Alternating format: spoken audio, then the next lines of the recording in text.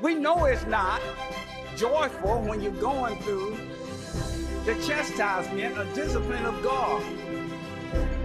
Because later on, when you look at the providence of God, sometimes those things that were bad were really good because God worked those things together for good. Hello, my name is Minister Herbert Moore, the minister here at the Church of Christ in Atlanta Airport area, where we speak what the Bible speaks and we're silent where the Bible is silent. Our worship service begins at 10 a.m. every Sunday morning. Please tune in WATC 57 at 4 p.m. every Sunday. Come be with us, and we will do you good. I say just by Jesus dying for our sins should be enough. I say by him allowing us to live and breathe and have our blessings in him should be enough. I say we should be motivated from the Hebrew writer, as he says in verse number 24, we are to provoke one another to love and good works. What motivates a person to work for the Lord? Nehemiah 4, verse number 6, so built we the wall. And all the wall was joined together unto the half thereof, for the people had a mind to work. You must put in your mind to work. And oftentimes when you are going to work and you're about to go to work, the irony of everything is you either love your job or you don't love it. But you still have to work. Ever since Adam and Eve sinned in the garden, one of the curses of man in Genesis chapter 3, verse number 16 and following, that he would work from the sweat of his brow. You still have to work. It's okay if you don't love your job, but Georgia Power, if you're here in Georgia, is going to knock on your door, shut the lights off. The lights went off in Georgia if you don't work. The Bible says that a man that does not work is worse than an infidel, that does not take care of family, worse than an unbeliever. And I'm told that if you find a job that you love, you'll never work a day of your life. Nehemiah was a Jewish exile who held a position of cupbearer in the court of the Persian monarch king. The cupbearer was responsible for making sure he was screening the liquids the king was to drink. That's some kind of job, because had someone poison that drink, he would be the one that would go down. He was almost like the bodyguard, if you will, but he was the food god, because Satan, even in our lives, can infiltrate your life in more ways than one. You're looking at him to come through the door, but he came through the window and maybe through the roof. He will come at you. He says, here I am, here I come. He has as a roaring lion, seeking whom he may devour. So the cupbearer was responsible. He naturally filled a trusted role that brought him the king's confidence.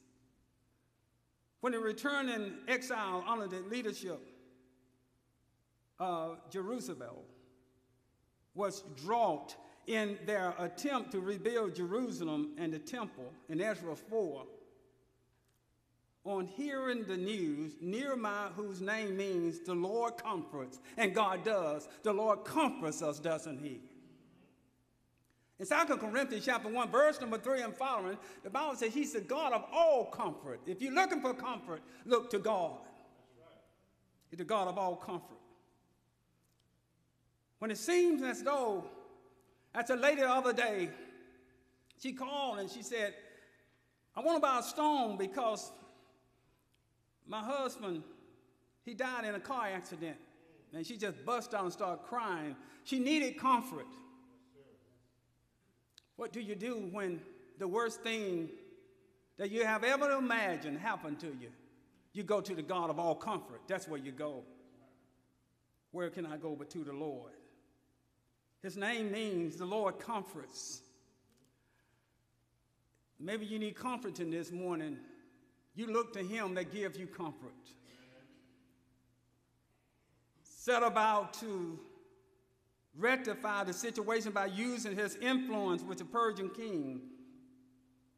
It's good to have influence power. Sometimes people may not have position power, but they have influence power because of the life that they live.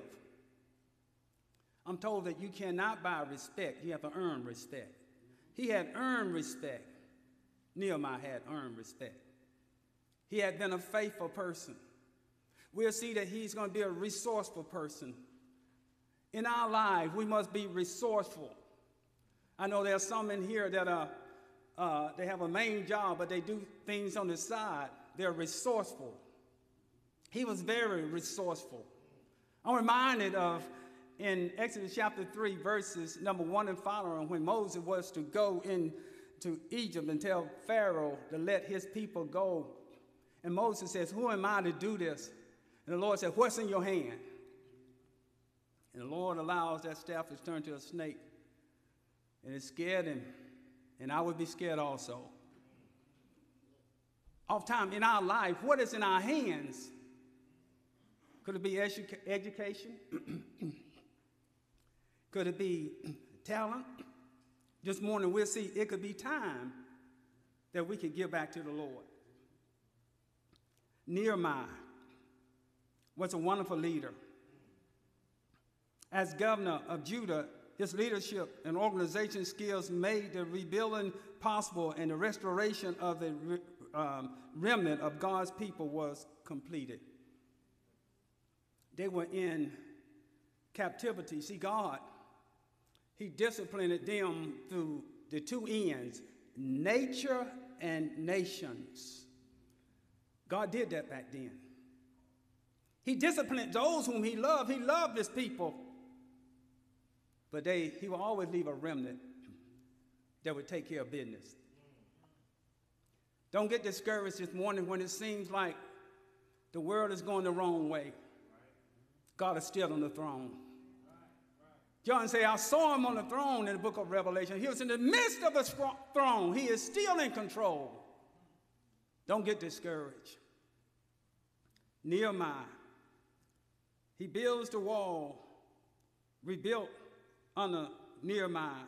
Jerusalem condition, and Nehemiah, he prays. First of all, he prays, and then he repairs the wall. And he worked with one weapon. They had a weapon in one hand and two in the other because they were criticizing him as they built the wall. You look at your outline. I want you to look at your outline. And we'll see there on your outline that sometimes work is enjoyable and sometimes work is not enjoyable. Listen to what Paul says in Ephesians chapter 4, verses 21 and following. This is what Paul says. He says, when you work, you're working unto the Lord. Sometimes we take it personal, like we're working for that supervisor or that manager. We're working unto the Lord. You must learn how to leave the work at work. Some people have not learned to do this. One of our customers worked in a department store there in Stockbridge, and she said that she has high blood pressure and she has become very sick, and she had to retire because those people drove her crazy. Hold it now. You're working in a department store. That's a wonderful job. Don't get me wrong, but can't you hide here once in a while? Amen.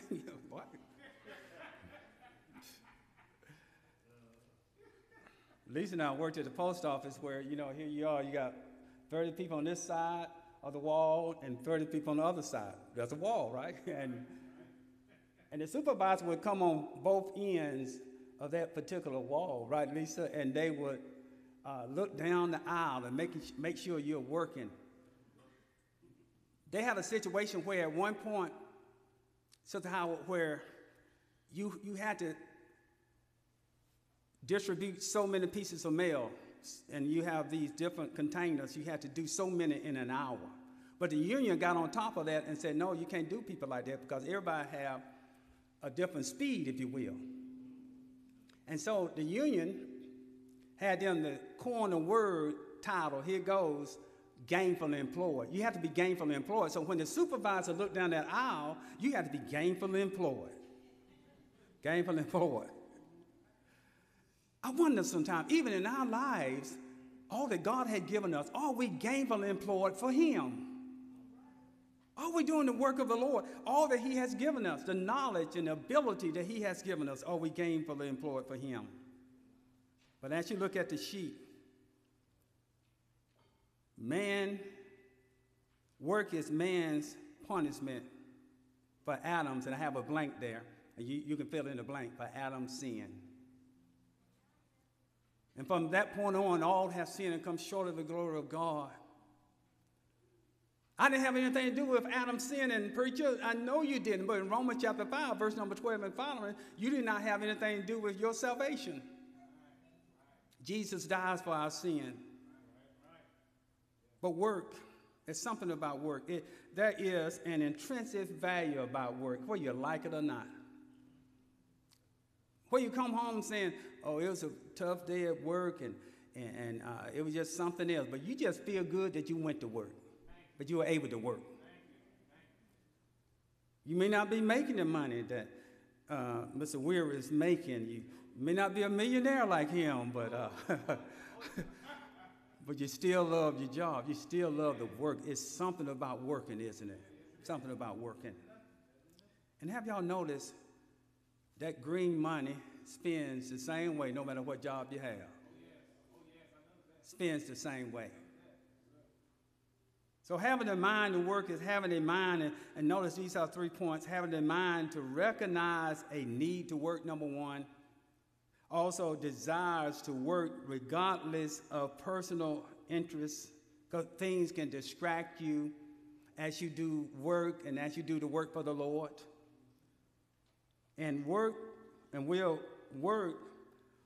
even when you're up under unfavorable or adverse circumstances. That's when you learn who you are and what you can handle and what you can deal with. And I want you to know this morning, you must be able to do that. And those are people that the manager sought out to be supervisor or move up on the work scale. Those that can handle situations in spite of, and people that can be cool under distress. Just be, in spite of everything that's going on, still have an even keel. Can't everybody do that?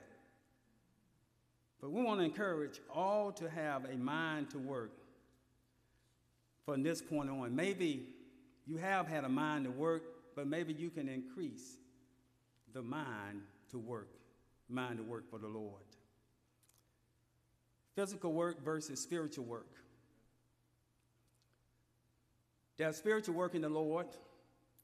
In Philippians chapter 2, verse number 12, Paul says, work out your own soul salvation. We must work it out.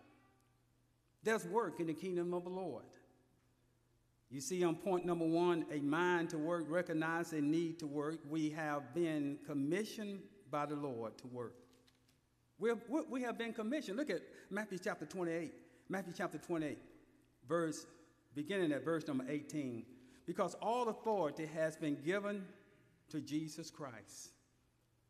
And Jesus said, in Matthew chapter 28, verse number 18, and Jesus came and spake unto them, saying, all power is given unto me in heaven and in earth. Go ye therefore and teach all nations, baptizing them in the name of the Father and of the Son and of the Holy Ghost, teaching them to observe all things whatsoever I have commanded you, and lo, I am with you always, even to the end of the world. Amen. Amen. The Lord is with us. Hebrews 13, verse number 5, I never leave you nor forsake you. In Mark 16, verse number 15 and 16, he that believeth and is baptized shall be saved. That's a great commission.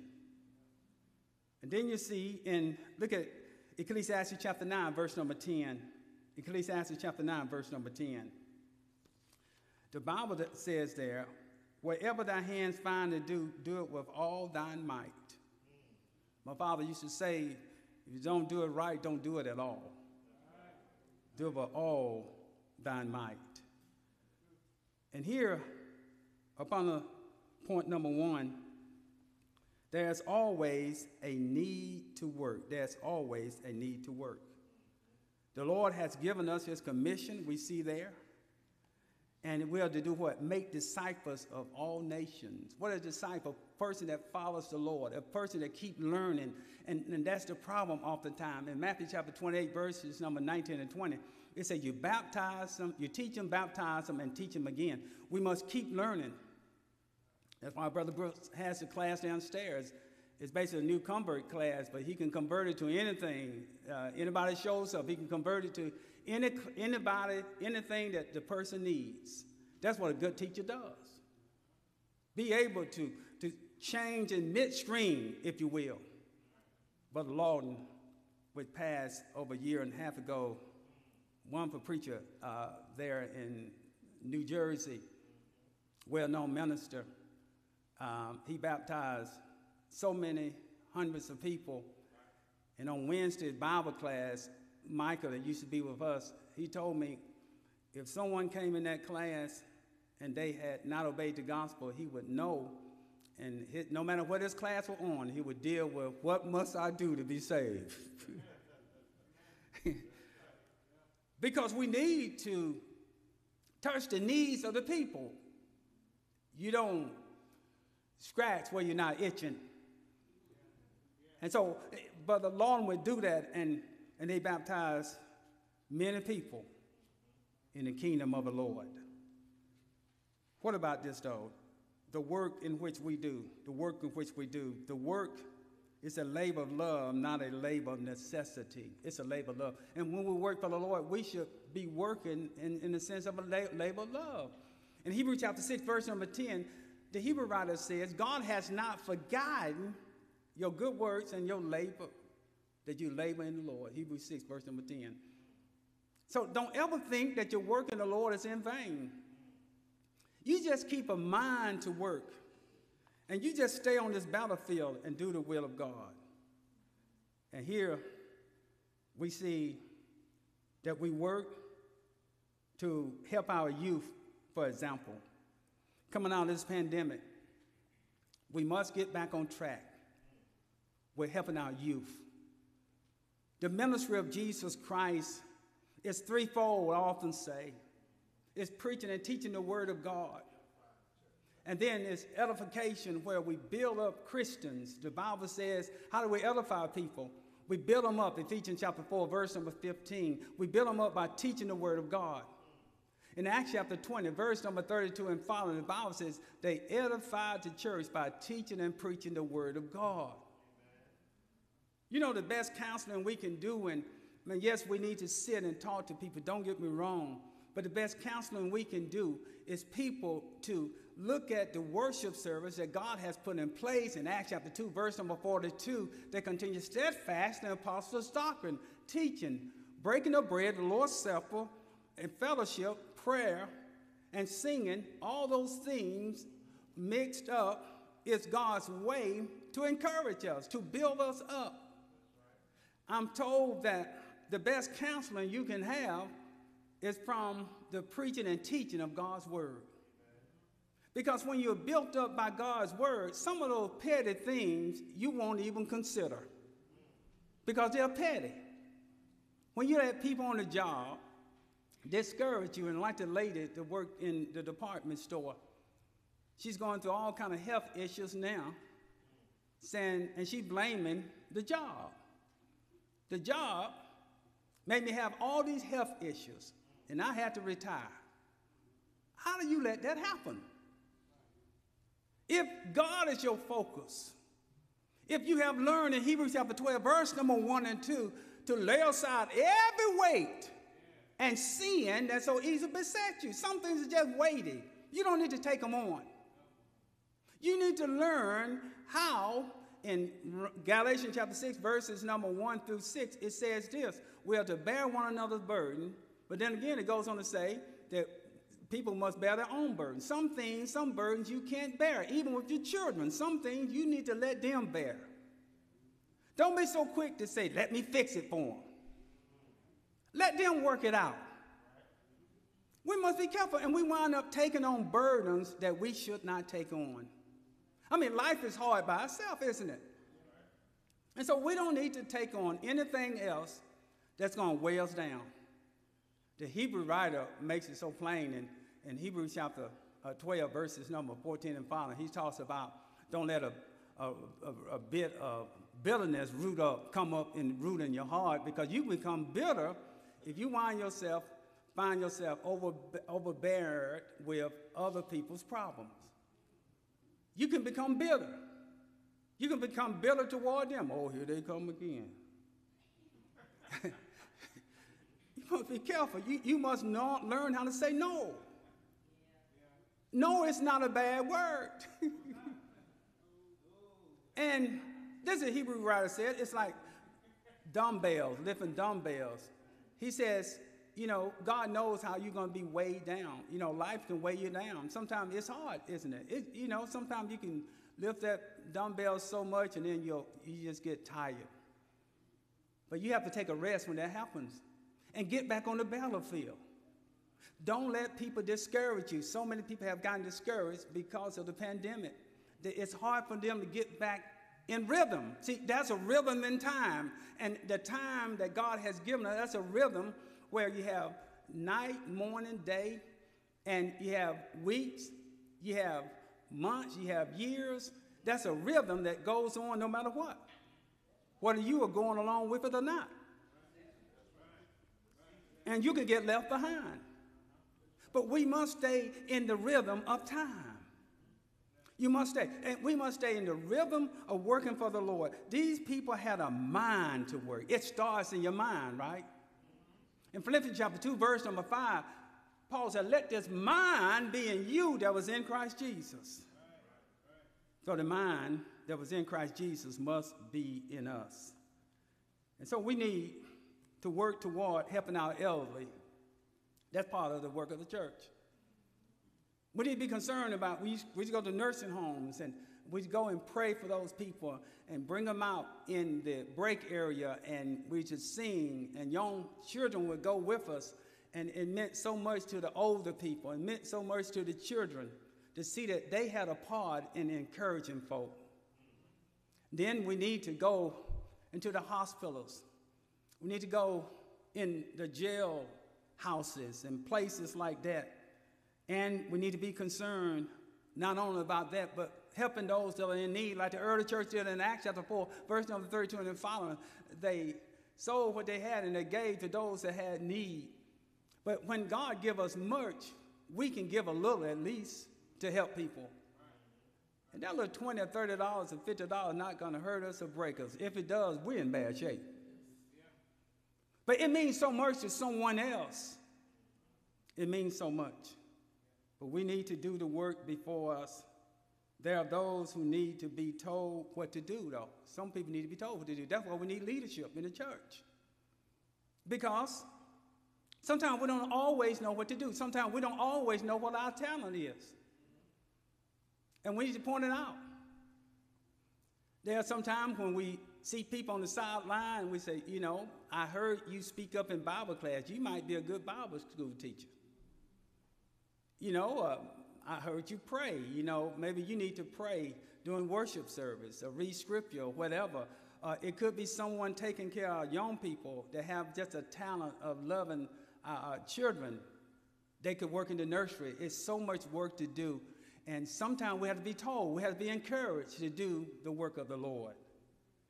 And then, of course, thank you so much for tuning in with us as you have listened to the message of the hour. In order to obey the gospel of Jesus Christ, the Bible tells us in Mark 16, 15, and 16, it says, he that believeth and is baptized shall be saved. He that believeth not shall be damned. And so one must hear the word. In Romans chapter 10, verse number 17, faith comes by hearing, and hearing by the word of God. And once you hear the word, you must believe the word. Once you believe the word, you must repent of your sin. Luke 13:3, Jesus says, except you repent, you will all likewise perish. And once you repent, you confess Christ, the sweetest name on mortal tongue. Then after that, you're buried with him in baptism, in the watery grave of baptism. You become, in 2 Corinthians 5:7, a new creature. A new creature. Old things have passed away. Behold, all things have been made new. And so we encourage you to come be with us as we teach you the word of God, because faith comes by hearing, and hearing by the word of God. You become a member of the Church of Christ, the one that Christ died for. Colossians chapter 1, verse number 18. God bless you all. Hello, my name is Minister Herbert Moore from the Church of Christ at Atlanta Airport. We're located about 3 miles from the Atlanta Airport, the busiest airport in the world. We're just an 8-minute drive. We have many people that travel through the airport, and they come to worship with us. We speak what the Bible speaks, and we're silent what the Bible is silent. And so we invite you to come. We also invite you to tune in to our television program every Sunday at 4 p.m. WATC 57 television. We also invite you to visit our Facebook, Church of Christ at Atlanta Airport area. Also, you can go to YouTube, speakingthegospel.tv, and hear many more of the sermons from the Word of God that I have spoken throughout the last months and the last years. Enter to worship and leave to serve. Many times today, we're not able to worship in a building.